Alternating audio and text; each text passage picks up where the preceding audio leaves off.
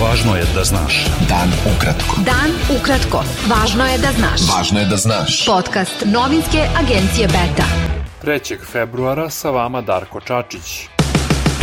Drugog dana posebne sednice Skupštine Srbije o Kosovu, predsjednik Srbije Aleksandar Vučić izjavio je da država plaća visoku cenu u međunarodnim odnosima zbog neuvođenja sankcija Rusiji, ali da on nema nameru da menja politiku dok vitalni interesi zemlje ne budu ugroženi. Rusija odlično razume kakav pritisak Zapad vrši na Beograd i kakve napore Srbija ulaže da se odupre tom pritisku, izjavio je portparol Kremlja Dmitrij Peskov, povodom izjave predsjednika Srbije Aleksandra Vučića da ne zna koliko dugo će još Beograd moći da se odupire uvođenju sankcija Rusiji. Peskov je rekao da Moskva veoma ceni stav srpskog rukovodstva. Peskov je kazao i da Rusija veoma ceni odnose sa Srbijom i da se nada da će se oni razvijati uzlaznom putanjom.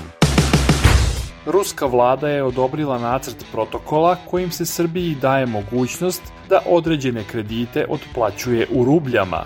Odluka je, kako se navodi, doneta u cilju razvijanja i jačanja prijateljskih odnosa dve zemlje.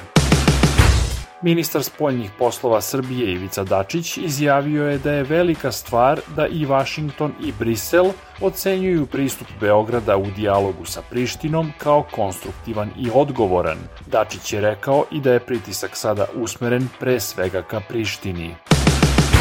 Nekoliko stotina proizvođača mleka iz Srbije protestovalo je danas ispred Ministarstva poljoprivrede, zahtevajući povećanje premije za mleko, regres na krave, smanjenje uvoza mleka i mlečnih proizvoda, odobravanje izvoza i utvrđivanje minimalne zaštitne cene mleka. Proizvođači su agenciji Beta rekli da su više puta dobijali obećanja od predstavnika vlasti da će im biti ispunjeni neki od zahteva, ali da više nikome ne veruju dok ne vide da je obećano realizovano. U Srbiji će litar evrodizela do sledećeg petka koštati maksimalno 197 dinara, a benzin Euro Premium BMB 95 najviše 168 dinara. Gradonačelnik Beograda Aleksandar Šapić najavio je da će zoološki vrt biti premešten na Adu Ciganliju, navodeći kao jedan od razloga humanije uslove za životinje. Ima puno drveća, imamo ovo ovde jezero, okolo su dve reke. U centru smo grada, životinje bi se osjećale u svojoj prirodnoj sredini. Duplo je veći od postojećih. Ako se ne varam, ovdje imamo površinu ovu koju smo mi planirali 14 hektara, sadašnja 7. Beta. Dan ukratko. Budi u toku. Crnogorska državna izborna komisija saopštila je da će od Republičke izborne komisije Srbije tražiti dokumentaciju povodom predsjedničkih kandidatura lidera pokreta Evropa Sad i Demokratskog fronta Milojka Spajića i Andrije Mandića zbog njihovog prebivališta i prava glasa u Srbiji. Spajić i Mandić su najavili da će biti kandidati za predsjednika Crne Gore na izborima 19. marta. Rijaset islamske zajednice u Bosni i Hercegovini saopštio je da će imam Amir Mahić morati da se izjasni pred disciplinskom komisijom tog tela, jer je srpskog srednjovekovnog prosvetitelja Svetog Savu nazvao fašistom, a Srpsku pravoslavnu crkvu sektom.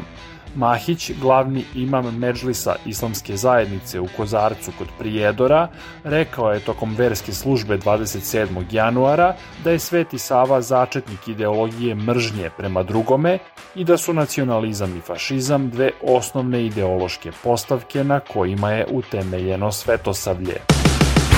Američki državni sekretar Antony Blinken odložio je važnu diplomatsku posetu Kini posle današnjeg otkrića kineskog balona koji je na velikim visinama nadletao osetljiva područja na zapadu Sjedinjenih Američkih Država.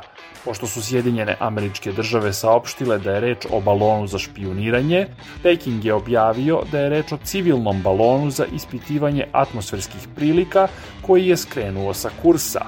Blinken je danas trebalo da otputuje iz Vašingtona u Peking.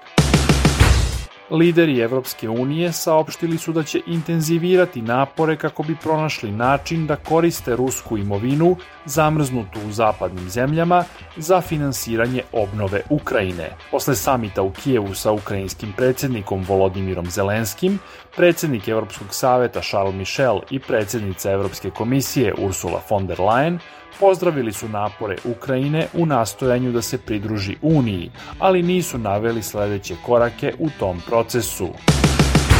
Bilo je to sve za danas. Sa vama je bio Darko Čačić. Do slušanja. Pratite nas na portalu beta.rs I društvenim mrežama. Važno je da znaš.